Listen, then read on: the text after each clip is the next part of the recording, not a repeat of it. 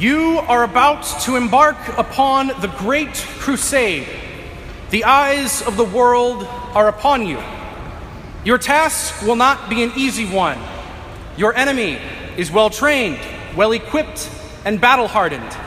He will fight savagely. I have full confidence in your courage, devotion to duty, and skill in battle. We will accept nothing less than full victory.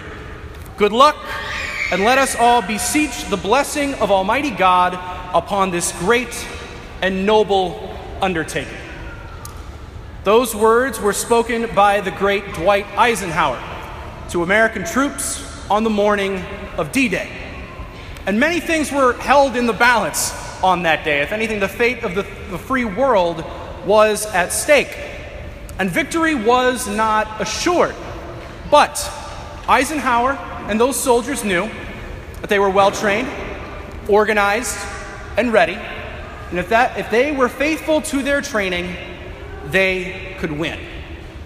And it's in that same vein that we hear the words of our second reading today, where we are exhorted to remain faithful so that we can be equipped for every good work, whether it is inconvenient or convenient. St. Paul is, in essence, giving us our marching orders. He's preparing us for battle, a battle that actually has more at stake than D-Day, when those soldiers stormed the beaches of Normandy. And we might be taken aback by this. We might say, hang on, didn't Christ already defeat Satan and death? So why do we still have to fight a battle against evil here on earth? Wasn't his death and resurrection enough? Well, the answer to that question is a bit of a yes and no. Yes, the eternal battle has already been won. Christ defeated Satan once and for all by his cross and his resurrection. The gates of heaven are opened. However, there is still a battle going here on earth that we are all participants in. And that is a battle for our souls. And we are still fighting this battle, brothers and sisters. That's why we on earth are the church militant. We have the church triumphant in heaven, the church suffering in purgatory, but we on earth are the church militant, because we are fighting that good fight of faith. And Christ acknowledges this in that rhetorical question at the end of the gospel, when the Son of Man comes, will he find faith on earth? The first half of that question, it's Christ acknowledging that he will defeat Satan. When the Son of Man comes, he's acknowledging that he's going to come and defeat Satan, not if, but when. That's assured. But the second half of that question, will he find faith on earth? That's our half of the equation. That's the question that is still being answered, because we are still fighting that battle on earth. So, how do we win this battle? It's the greatest battle we will ever face. I think our readings today give us 3 ways. So first of which is prayer. Hear all about prayer in the gospel today. And prayer is simply a realization of where our power comes from. It all comes from God. God is the giver of every grace and blessing. We don't really have much to do with that. It's all God. And in our gospel, we hear that if we can wear down a dishonest, unjust judge who doesn't care about us at all, we can easily persuade the God who loves us more than we could ever know to give us any grace we might need. But it's incumbent on us to pray, to keep asking, to pray constantly, every day, to be persistent. You know, we oftentimes get kind of angry and annoyed when people persistently ask us for the same things. Not God. He loves it. He wants us to be persistent with him, to keep asking. Because in prayer, we grow in our relationship with God. And it is only and always through prayer that we have the upper hand against sin. When we are having daily prayer and growing in our relationship with God, we will always have the upper hand against sin. So that's the first way, prayer. The second of which, spreading the gospel. You know, we have been given the greatest gift that we could ever have in our lives, our Catholic faith. So we need to spread it. We need to give it to others, to be an example to others. Our faith should inform everything that we do, both in private and in public. We're called to proclaim the gospel, whether it is convenient or inconvenient, in season or out of season. And this means being an example to our friends, our coworkers, and our families so that they can see something of God in us.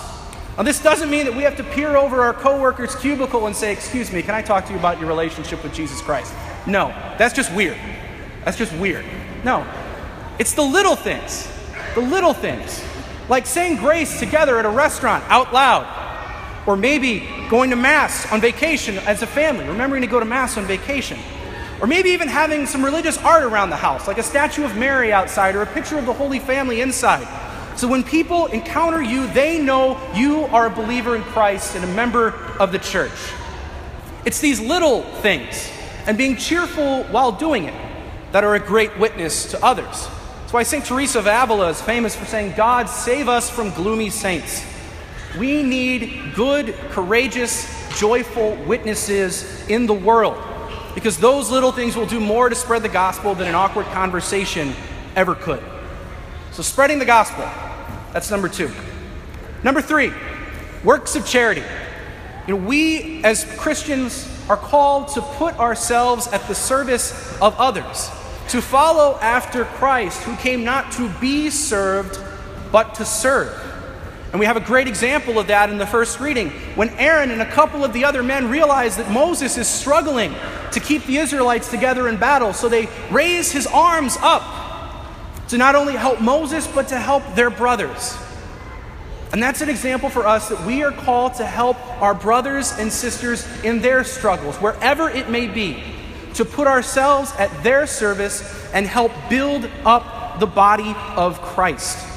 Because we are all fighting this battle together.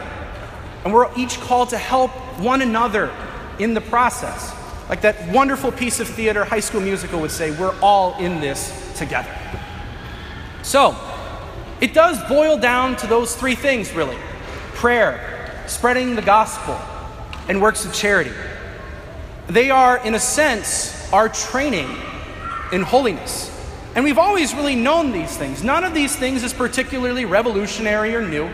We've all heard these things before, but it's a great reminder to us that these basic elementary things can do more than we could ever know to help win our soul and the souls of our brothers and sisters for Christ. Because we are in battle, brothers and sisters, and we have to win. Because again, our task is not easy. The enemy, Satan, is well trained too. He's well equipped, and he will fight us savagely. But if we remain faithful to holiness, to the Christian faith, we will accept nothing less than full victory. And that's eternal salvation with Christ. So that with the help of Almighty God, Our Lady, and Saint Joseph, we'll succeed in this battle here on earth and enjoy the victory forever in heaven.